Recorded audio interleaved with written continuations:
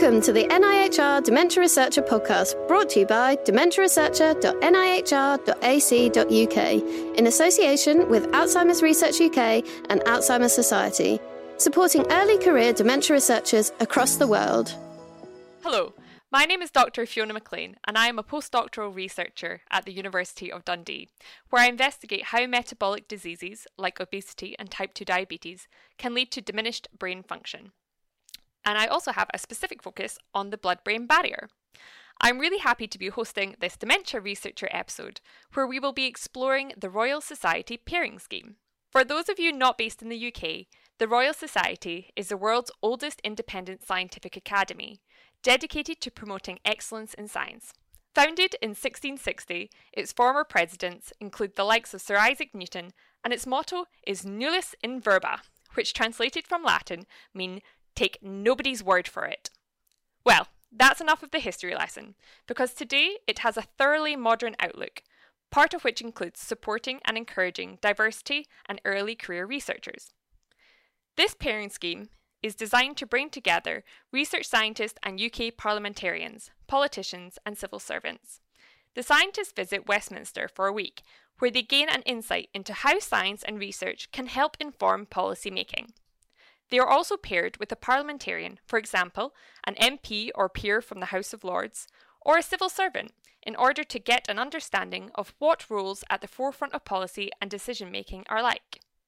I was fortunate this year to secure a place on the scheme, which ran in person from the 13th to the 18th of March. And today, for this podcast, I'm joined by two other neuroscientists who were also on the scheme. With me is Dr. Sarah Marsey from the Dementia Research Institute at Imperial College London and Dr. Dane Bacano-Kelly from the Dementia Research Institute at Cardiff University. Hello! Hey. Hello! Nice to be here. Yeah. So before we dive into what the pairing scheme is all about, let's find out a bit more about you both. So, Dane, why don't you go first? Okay. Well, my name's Dane Bacano-Kelly. I'll drop the doctor part. And I'm a UKRI Future Leader Fellow, so UK Research and Innovations Future Leader Fellowship holder. And with that, I work on Parkinson's disease. Specifically, the area of research that I am in is looking at synaptic dysfunction. So I'm an electrophysiologist and by trade, and so I'm focusing on the earlymost changes that we see at the synapse, which is where I think most of the dysfunction is happening. And my team and I are trying to look at multifaceted angles around that particular area. And I've just moved to Cardiff last year, actually. So the lab is just out of the teething phase and we're starting to get rolling now. So it's good. Nice. That sounds amazing. Are you enjoying Cardiff? Yeah, it's great. I was actually born here, so it's a bit of a homecoming. So it's nice to be back here, and it's currently sunny, as it always is in Wales, and just and like actually, it's always sunny in Scotland, right? Yeah, exactly. It's exactly the same. It's exactly the same. No rain clouds here. It's always sunshine at the beach, so it's good. But no, yeah, it's lovely to be back. Thanks so much, Dane. Sarah, what about you? So, hi, I'm Sarah Marsey and I'm based at Imperial College London, also part of the Dementia Research Institute. I'm an emerging leader, which is sort of a junior group leader position, building my own little group. And our area of research is epigenetics, which means gene regulation. So all the mechanisms in your cells that control which genes are expressed at what point in time, how much of a gene. And these mechanisms are really responsive to environmental cues as well. And so what we're trying to do is understand how these epigenetic mechanisms are involved in translating genetic risk and environmental risk for common neurodegenerative diseases. And so we work specifically on Alzheimer's and on Parkinson's disease, which are caused, both of them, by a combination of genetic factors and environmental factors. Amazing. I think, do you know what? I know that this is obviously a podcast talking about the Royal Society Peering Scheme, but this science is so interesting, so maybe we'll have to revisit it. So thank you both so much for your introductions.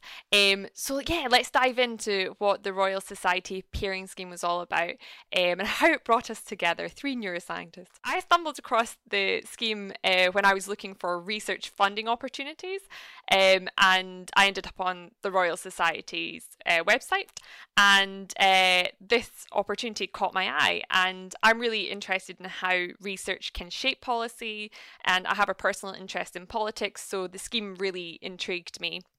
I think also I'm feeling quite frustrated as a dementia researcher about the amount of funding that's been going into dementia, i.e. how it's not really been enough. So back in 2019, the Conservatives in their manifesto promised to double dementia research funding, and that's never been fulfilled. And in fact, actually, when you really break down the numbers, we can see that there's been a decrease in funding.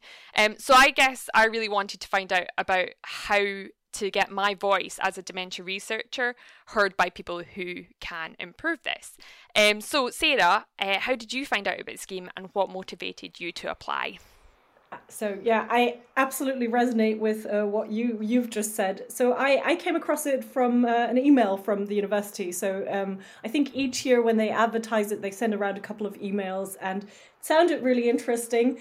I have to admit, I wasn't very good at politics before. I didn't really know that much about the different institutions and how government works and makes policy. But like you, I've been more aware of it recently, that it kind of affects us as dementia researchers, also as part of Brexit, and how science funding internationally is going to continue in this country. So I think we have to be more aware of it these days. And so I really wanted to learn more about, like you said, how my voice as a scientist can be heard, and how we can bring in scientific evidence and informed opinions as scientists into policy making. Definitely. And what about yourself, Dane? How did you come across the peering scheme? Yeah, so much the same. I wanted, like yourself, I wanted to understand how I could influence and change policy. From my perspective, I've been working on certain aspects of diversity and inclusiveness in STEM, in science and research. And so I really wanted to know and understand more about how scientific policy is generated, and how I could influence that, and how I could try and make a real change. And it just interested me. And so I was discussing that with an old friend of mine who actually works for the Government Office of Science, and he pointed me in the direction of this particular scheme, for which I then applied and successfully got through. So it was through my previous work and the desire to do it, and some connections and signposting. So it was good. Yeah, that's good. I think the one thing that all 3 of us sort of have in common is that we were all kind of motivated, that we wanted to be able to influence, be able to find out how we can help support our areas of research. And I think that's quite interesting. It's quite a good place to come from, that motivation, because it makes you want to go out and talk to people when you're on this scheme. So now that we know why everyone wanted to apply, we should probably outline what we all got up to during the week. So we arrived on the Sunday. I think we did a competition when we were there amongst everybody of who'd travelled the furthest, and I thought I'd won it from Dundee. You thought you'd got it until until somebody said they'd come from Italy that day. Yeah, and I was like, oh no, that's definitely further.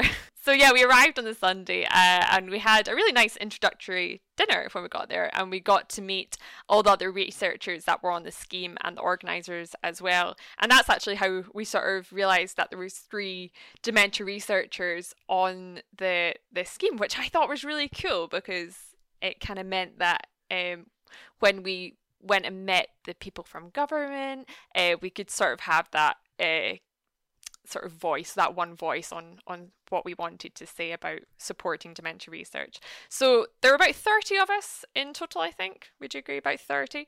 And although we were all from neuroscience backgrounds, everyone else was from really broad backgrounds, and all across different UK institutes. So there was engineers, marine biologists, I'm trying to think who else there was. There was loads of people. Psychologists. Social scientists as well. Social sciences. So I guess, to anyone listening to the podcast, if you feel that maybe you're from quite a broad discipline or whatever, like you should still apply for it if you're interested in policy. So that was really a wonderful experience, sort of be at the Royal Society, meet the people who run it and represent it. And then that evening we then went to Westminster, and we had a parliamentary reception in the Palace of Westminster. And we heard from MP Chi Onwara, who is the Shadow Minister for Science, Research and Innovation. We also heard from Baroness Brown of Cambridge, who chairs the Lords Science and Technology Committee. And we also heard from Dr. Julie Maxton, who is the Executive Director of the Royal Society. And the reception was also attended by societies and charities, including CARA, which stands for the Council for At-Risk Academics, who are an amazing, fantastic charity who support academics in immediate danger or in exile. And they assist them and try to continue their work in safety. And they were there, as well as the Royal Society of Edinburgh and the Physiological Society and a few other people as well. So who did you both talk to at the reception, and did you think it was a good networking opportunity? I talked to Che, and she was absolutely fantastic orator. She got across well. It was sad to not have George Freeman there. It would have been very good. Current Minister for Science. Yeah. And it would have been good to have him at the event based on scientists attending the Royal Society and integrating. His absence was obviously noted and missed, but it was Chi was fantastic. I like her. She knows what she's talking about, and I think for scientists sometimes you get a bit worried about the representation of science in government, but when you see people like her sort of, you know, being the shadow Minister for Science, representing and her views, and the way I actually thought, because I think all three of us spoke to her at sort of one point relatively sort of at the same time, and you felt like she was really listening about the sort of support that we need for dementia research and how important it is as an issue that there is this sort of lack of funding. Well, going back to that ECR, how much the Royal Society are pushing the ECR, funding.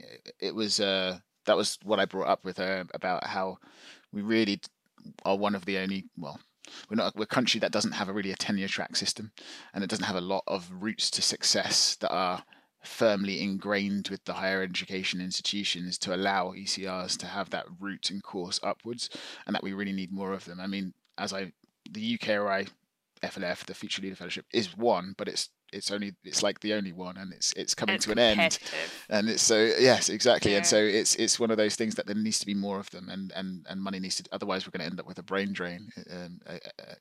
Everybody moving to places where they can get significantly, tenured places, and we need more of that. So, and that's been sort of made a sort of worse situation by Brexit as well. Oh yeah, it's been you don't magnified, isn't it? So, yeah, it's been magnified. So yeah. I think that's a great topic to bring up. She was really receptive to that, and I think she was. I mean, she was wanting to know why that is, and like what are the barriers, and so it was a good 5-minute chat. So it was nice. Yeah, absolutely. And I think as well, one thing to point out is if you hadn't been on this scheme, you would never be able to have that level of conversation with the minister, or the Shadow Minister for Science. So that's one thing that the Royal Society scheme just allows you to do, that you kind of, that's the type of opportunity that's really hard to get. But it's great to hear that she's receptive and listening. Sarah, what about you? Couldn't agree more. I think we were all fangirling a little bit over and I think for me it's the combination. So she's an engineer by background, so she clearly has solid understanding of science and takes that really seriously. She also isn't afraid to speak opinions. She's not too political in the way she expresses things, which I like and I find refreshing. And like you said, she really engages with people and listens actively and reacts to what people say to her. That is quite clear. And in fact, I got really lucky because my original pair, who was a civil servant, kind of dropped me at the last minute because he was on holiday. So I just kind of snuck my way in and asked Chi what she was going to be doing, and managed to shadow her for a day on Wednesday. again, because she was so receptive about it, she said, drop me an email. And I thought, well, who knows? I bet she gets thousands of emails every day.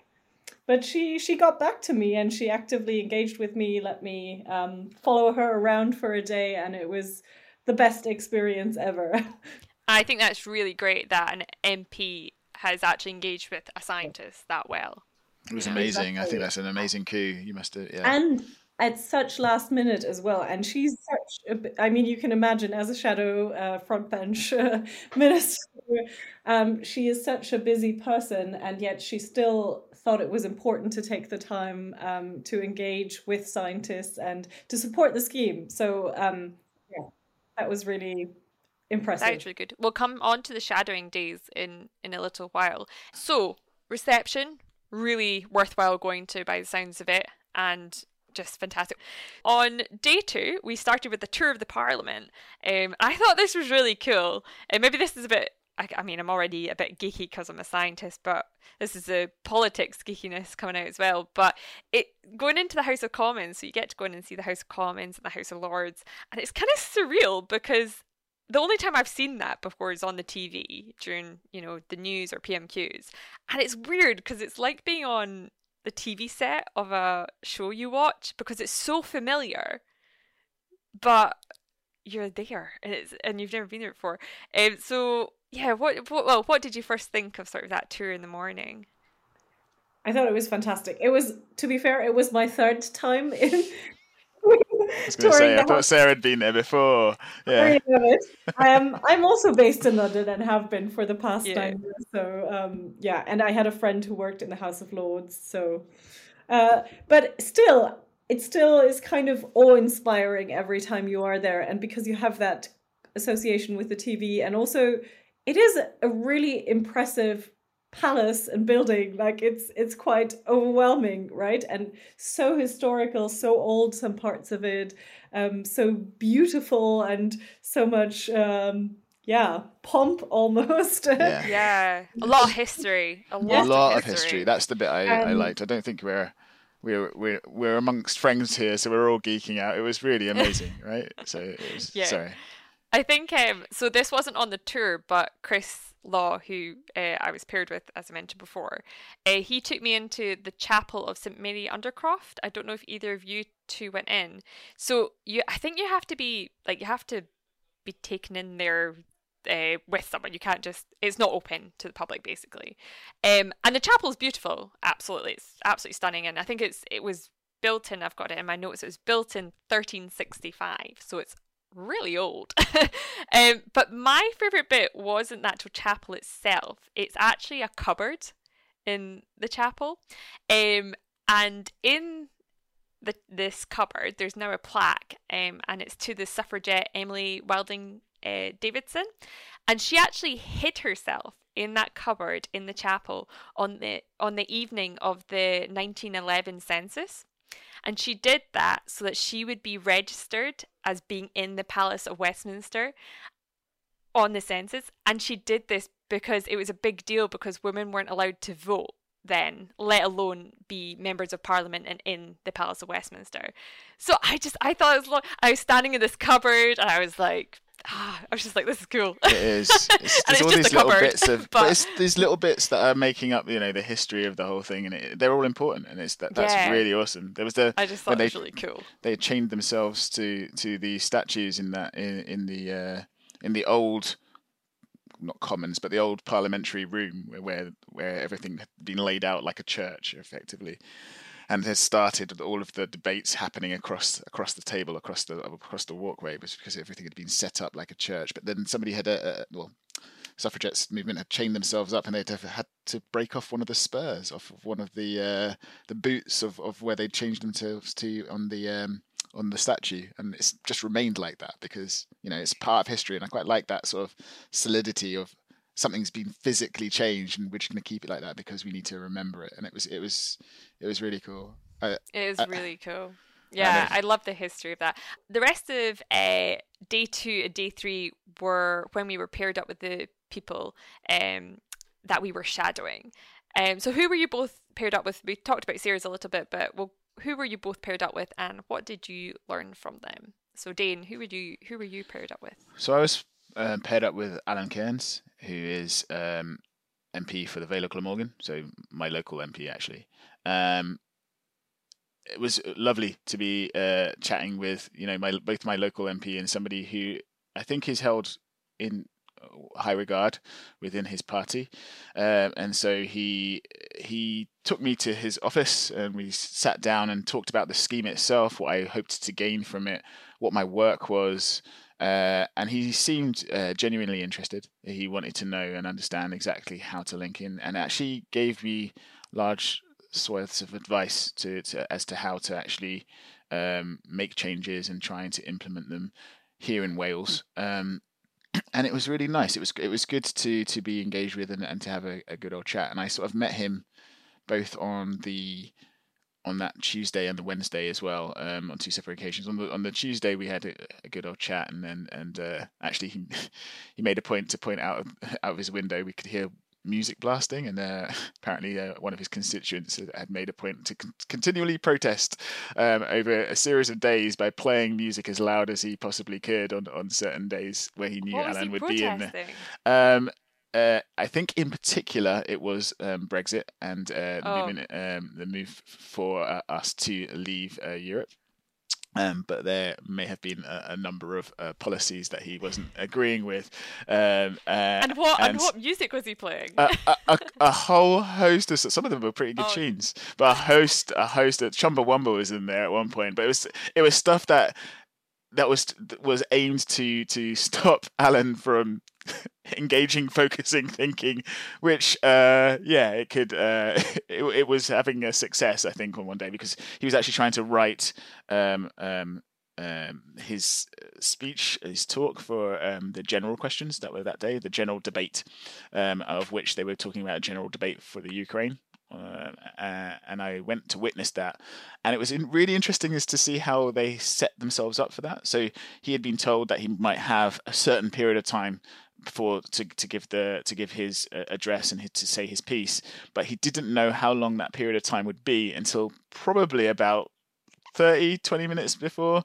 And so he'd written it out and then had said he was going to take out large chunks of it if it had been 3 minutes, which he thought it was going to be, but then it ended up being 8 minutes. And so he was like, this is an 11-minute speech, so I'll take this bit out and this bit out, and then I'll go in and execute it. And it was just I don't know about you guys, when I'm giving a talk, I usually like to know what I'm going to be saying, not literally 2 seconds before. I like to know what I'm going to be doing before I go into it. So to watch him sort of be like, all right, so to get my main points across about how we should be supporting people coming from the Ukraine and granting them asylum and what we can be doing to do that, he just chopped and changed that on the fly, and he still came across incredibly well, which was really, really good. He was another significant orator. It was rare. It was very impressive. So yeah, I think that's something that we don't appreciate all the time, is how fast moving politics is, and how adaptable the people who are, whether they're MPs or also their assistants, the people who help them, have to be.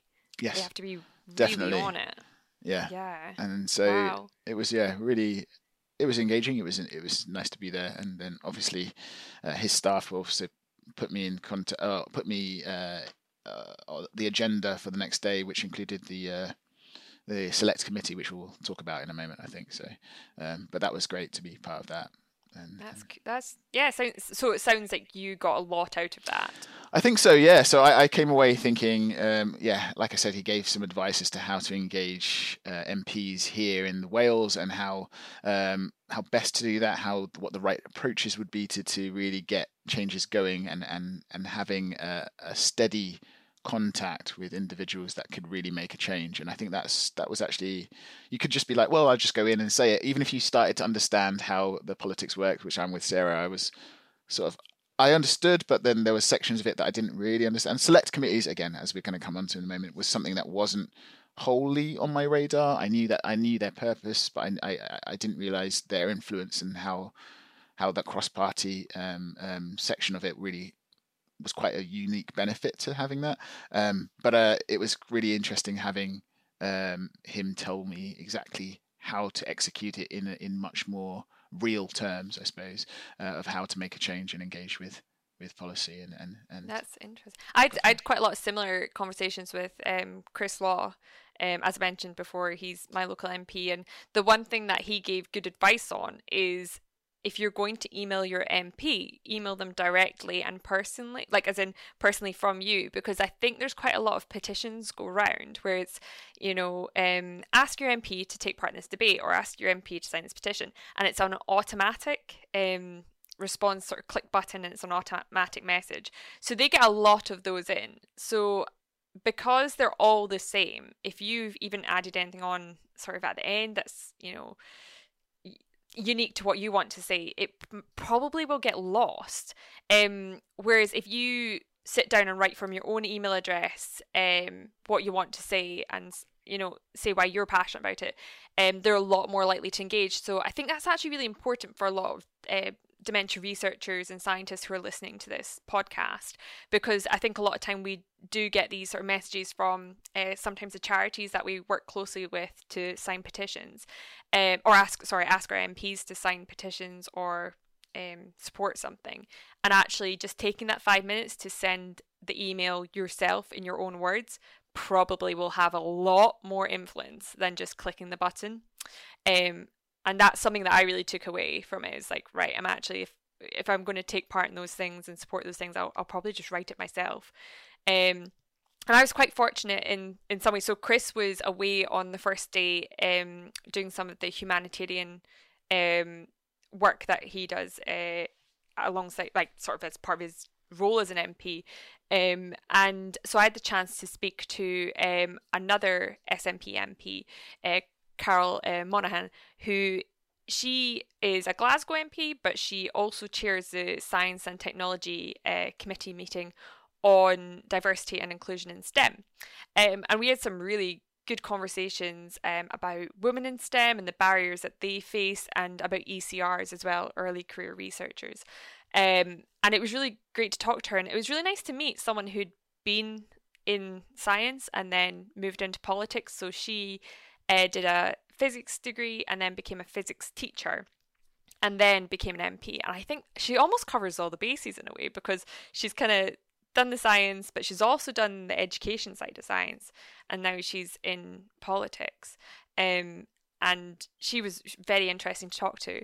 And then, like I was mentioning before, Chris was really really interesting to talk to as well. And it was lovely to get sort of one-on-one chats with him, not only as sort of a scientist trying to learn about policy, but also as his constituent, and talk about Dundee and the university and how important science is to the community that I live in. So back to Sarah. So you were, as you mentioned before, you lost your pairing. Yes, they not wander. But essentially for the days that we were in Parliament, I lost my pairing. So I was supposed to be working with a civil servant from the Office for Life Sciences, which is actually a really, really interesting office and a really interesting place to engage for us scientists within the government, I think. What do they do? Just an overview, sort of. So they're responsible for implementing kind of life science related innovation and bringing together industry and research with a somewhat commercial outlook as well, like spin-offs, startups, new things, but also funding new scientific initiatives and things. So, and they sort of hybridly fall under the under BASE, so the Department for Business, Energy and Industrial Strategy, and half under health and social care. So they really have this strong healthcare implementation focus on their life sciences as well. And I've since spoken to some people there, and I do think they do really interesting work, and they come up with these new initiatives, and they talk to stakeholders, mainly from industry, I've found. So I think this is a place where they should be talking more to us scientists, and we scientists should be engaging more with them, because I think we have a lot to say about recommendations of where this funding should go or how we can make things work better. So so there's a lack of academic input, is what you're saying. That was generally my impression, that when politicians want to engage with scientific questions, they would first turn to industry and not to academia, really. I just think it's a matter of what habits and defaults, right? Because I think industry probably more proactively engages with government, and so they built up networks and contacts, and that's then the default thing for them to go to. So something like the Royal Society pairing scheme, again, I think comes in really usefully here because it starts to build up some of those connection between academics and politicians as well. Absolutely. That's such a good point. It's a two-way street. So we need to engage more with government so that they feel more comfortable or know the routes to engaging with us as academics as well in academic institutes. And I think that's a challenge. I think it's a challenge for us, and I think it's a challenge for them. But if they as the government think that they've already got the routes that they're happy with, I think it's down to us to show that actually, no, you're missing out. And that there are alternative routes, and so we do need to do that. I think that's entirely right. You're right. If I may, on that note, so because I talked about the Office for Life Sciences, but then actually what happened is I spoke to Chi Onwurah, our Shadow Minister for Science, on Monday, and she had me follow her around all of Wednesday, basically. And my first impression is how many different topics and things can one person cover in a single day? And going kind of along the lines of what Dane was saying before, like no prep, jumping right into this, from this reception to that panel, to an ITV interview, recorded a full interview in like 5 to 10 minutes, sounds really eloquent and has good opinions on everything, but and there are no redos. She just does it, and it's right there on it, and switching between topics all the time. And because she hadn't obviously planned to have me come along, because I wasn't her official pair or anything. In fact, I was lucky because she's the MP for Newcastle, and would have preferred, I think, someone from her own constituency. I think partially made up for it by being from Imperial College, which is her own alma mater. That's good. But yeah, so basically all of our chats were sort of the 5 minutes walking from here to there, and we talk about some of my science and some of her policy making. So it was, you have to be so switched on, and really good at multitasking and jumping between different topics and things. So really, really impressive. And one of the panels that she participated in was really about making politicians more science savvy and bringing more science knowledge into politics so that policy decisions can be made on a better informed basis. I think that's interesting. I think this is something that actually has been sort of highlighted by the pandemic, is how we need sort of better representation of scientists and science across a really broad range of topics in government. And I think it's interesting because we obviously at the moment are hearing this phrase science superpower a lot in the media, and I don't think we're really seeing how that's happening. But one of the things I did think was interesting was hearing about the number of scientists they're actually employing in the government, for example in the Office for Science, and it's doubled. I think they've doubled the number of scientists that they're employing. They're actively trying to push for it, so go science.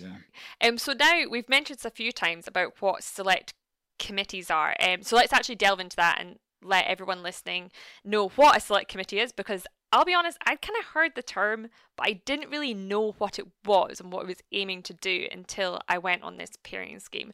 So both Dana and I attended the Science and Technology Select Committee, which was meeting to discuss diversity and inclusion in STEM. So first of all, let's explain what a select committee is and why they are important. So Dane, do you want to go for a description? Can start us off, and if I miss anything, you're gonna have to. Yeah. It's first of all, it's a selection of MPs from all the parliamentary groups. So it's a cross council thing. It's across parliamentary groups, across party setup, and that for a start that did stun me. But I don't know why. I knew that they existed like that, but I suppose I thought maybe there was supposed to be more political infighting when we actually saw it operating. But actually, by the by, so what we have there is a committee that is set there to investigate or look into and learn more about a specific point or area of society. And so the one that we were looking at and we were present for was equality, diversity, and inclusion in STEM, in technology and research and in science. And what they'll do is that they have a particular ideal and that they're trying to look at and investigate in more detail.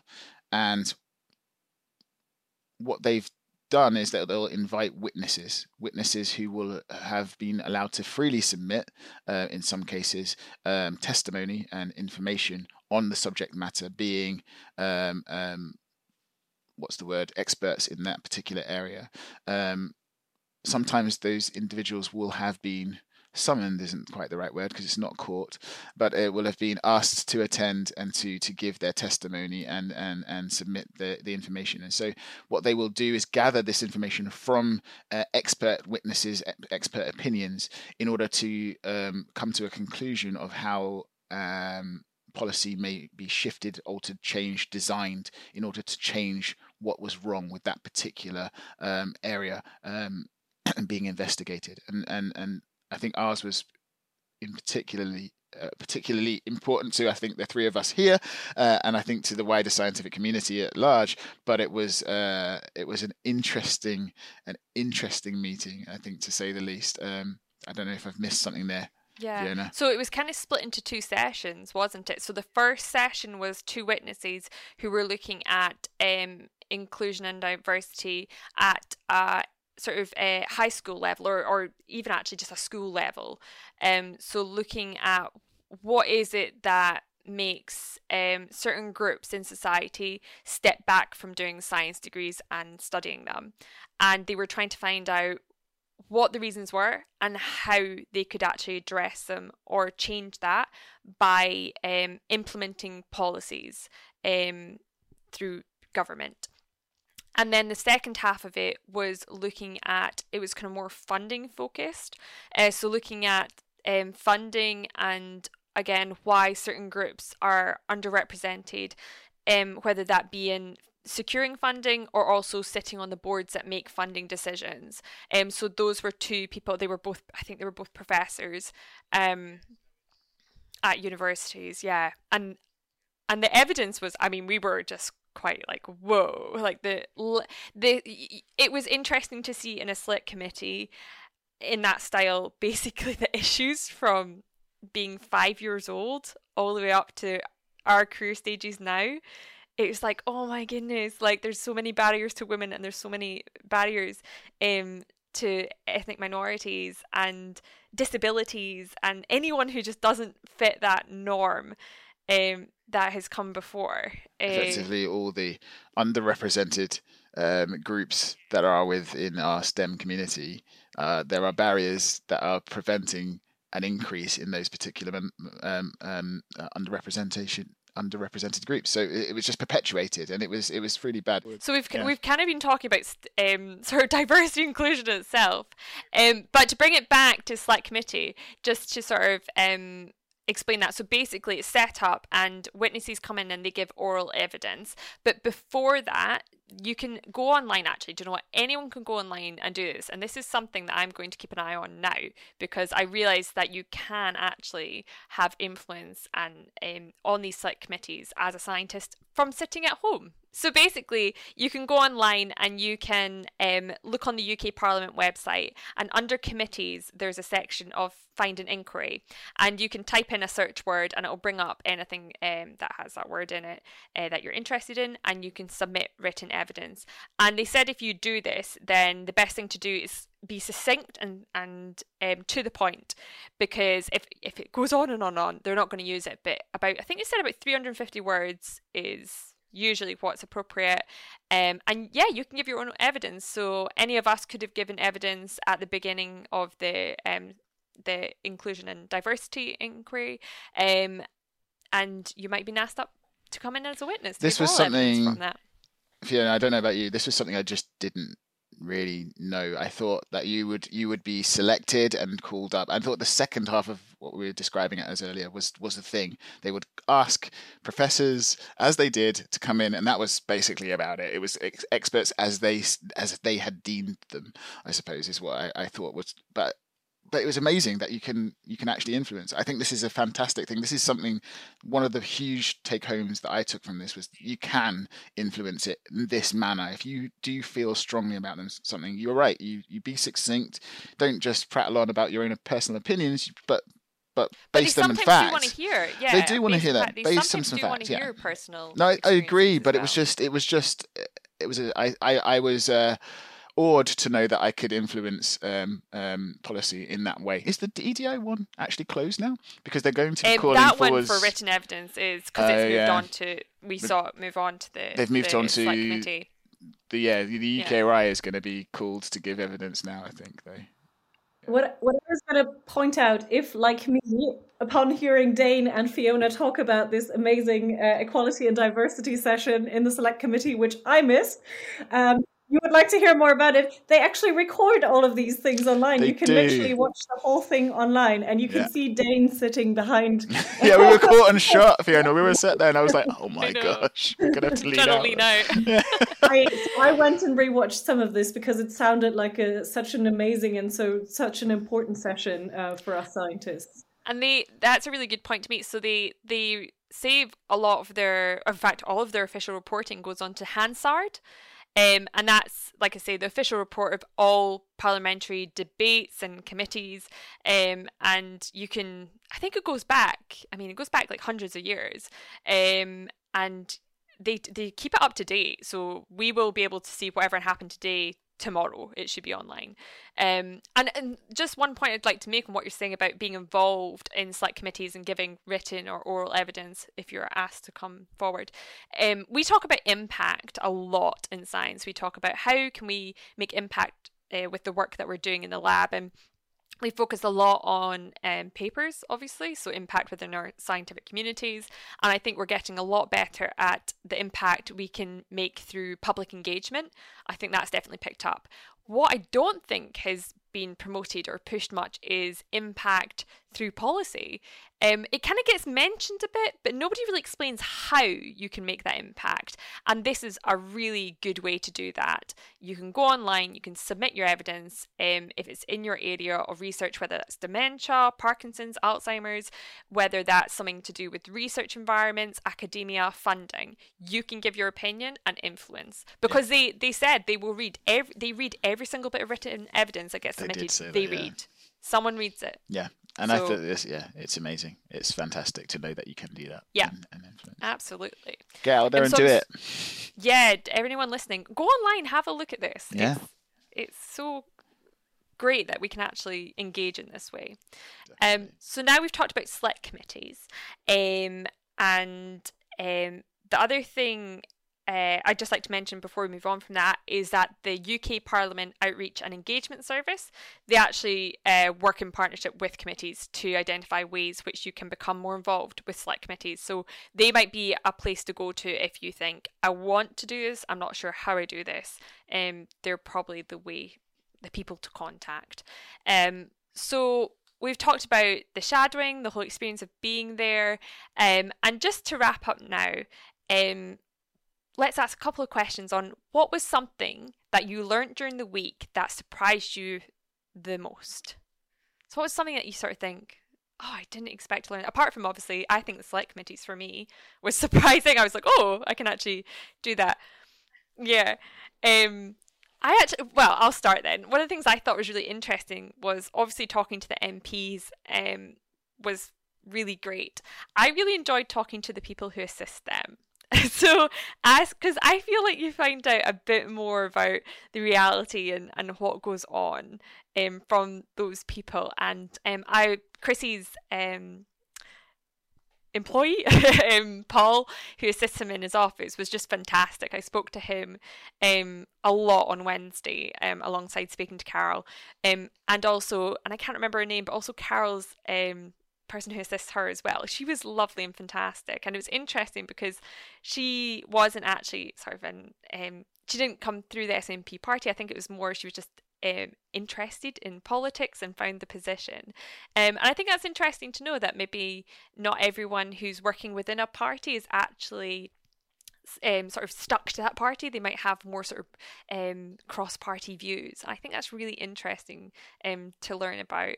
And also, one of my favourite questions to ask the MPs and the people that they worked with was, who's your favourite MP that is not in the party that you are? And I loved asking that question because it made them stop and think, and they were like, well, actually, I quite like working with this person from the Conservatives, or this person from the DUP, or there's this Lib Dem person I like working with. It was just really interesting, and I think that's something really important to highlight, is that there is a lot of cross-party work, interaction, interaction that goes on, and that's a really important thing, because when you have parties that are as big as the Labour Party and the Conservative Party, not everyone within that party is going to have the same view, and I think it's important to realise that, you know, they are people themselves, and they also are not just representing their party, but they're also having to represent their constituents, and they're going to have the voice in their own head that has their own opinions when they're making decisions. So it is a hard job, I think, to be an MP and to sort of decide how you're going to support something, or if you're going to support it at all. Sarah, what did you walk away from and think, oh gosh? So I think I was really overwhelmed, impressed by the size, quality and efficiency of the civil service, public service kind of aspect of government. And this includes things like select committees and other mechanisms through which policy making is driven. And so when, for example, Dane says something like they read all the written evidence, that's not the MPs that read all the written evidence. There will be some public or civil servants that really go through this, that have really in-depth knowledge of those things, and that then distill down and drive a lot of the writing of the outcome materials and reports of that as well. And I didn't realize, how big this is, how much influence this has. What we get as normal consumers of politics is, I think, a very distilled version that some cabinet minister says at the end of the day to the TV. And we were not even aware of all the process and input and evidence that goes into then making a final decision on whatever policy it is. And I was, really impressed by the quality of that. On the last day, we learned a bit about what happens in crisis situations, for example, like say you have a new pandemic, or say you have some problems with your vaccines that have side effects. What do you even do as a government? And there are so many efficient processes in place where they gather experts, where they evaluate what to do. I was utterly impressed by that. I think just to touch on that briefly as well, I think from COVID and pandemic, there's going to be a lot of select committees and a lot of discussion around how we deal with the next huge challenge.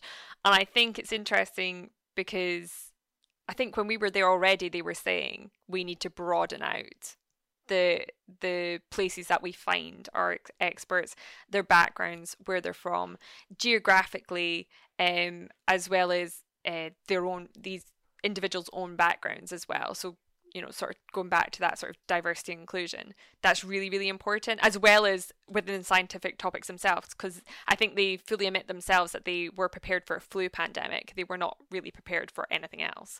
And I think that's been a tough lesson that they've learned, but hopefully it is a lesson that they've learned, and they're going to really broaden out where they gather their information from as part of that. Mm-hmm.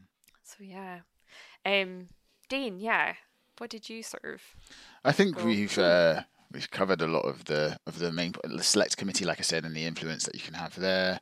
I thought it was fascinating, although I guess it makes sense, but the understanding the fact that people had to didn't just toe the party line. They had to think about what was important for their constituents, but also themselves.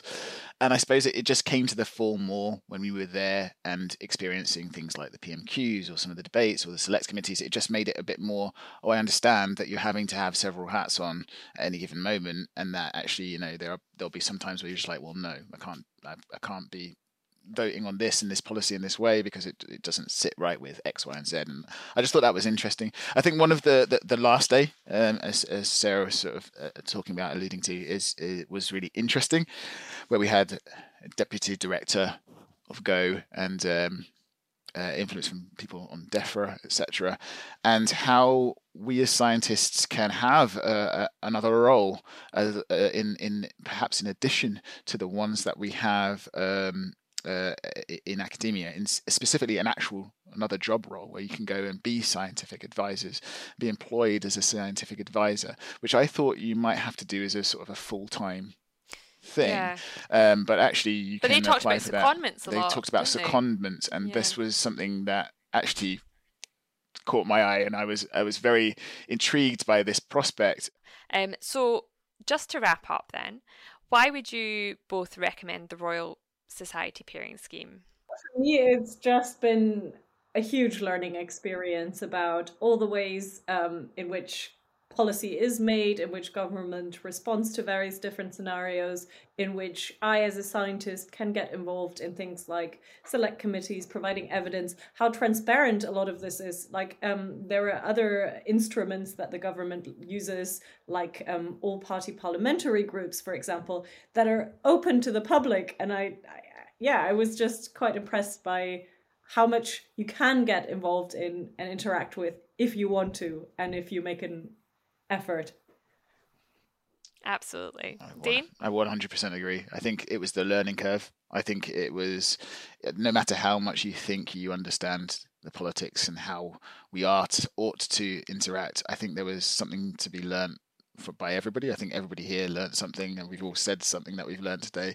And I think it was just, I think I would recommend it because I think it's important for us to be interacting, as I mentioned just before, and I think it's an inspiring way to learn how to do that. And so for that reason, I think next year's crop will come away with the same sets of feelings. I think that you'll come away thinking, well, how can I do it? Or you'll go in there saying, how can I do it? And you'll come away with actual active ways of executing and influencing policy and politics. So it was great. It was nice to be able to see a real route to being able to change something that affects both our local community in the science realm and the world at large. It was nice. Great. Absolutely. I couldn't agree more.